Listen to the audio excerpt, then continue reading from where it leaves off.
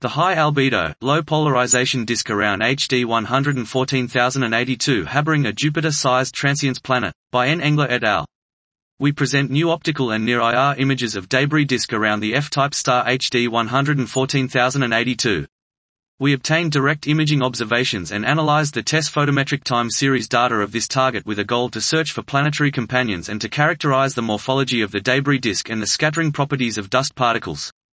HD 114082 was observed with the VLT sphere instrument, the IRDIS camera in the K-band together with the IFS in the Y, J and H band using the RD technique as well as IRDIS in the H band and ZIMPOL in the IPRIME band using the PDI technique.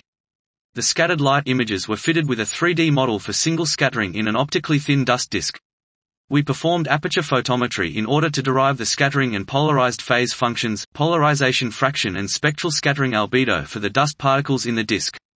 This method was also used to obtain the reflectance spectrum of the disk to retrieve the disk color and study the dust reflectivity in comparison to the debris disk HD 117214. We also performed the modeling of the HD 114082 light curve measured by TESS using the models for planet transit and stellar activity to put constraints on radius of the detected planet and its orbit. The debris disk appears as an axisymmetric debris belt with a radius of 0.37 inches (35°), inclination of 83 carat and a wide inner cavity. Dust particles in HD 114082 have a maximum polarization fraction of 17.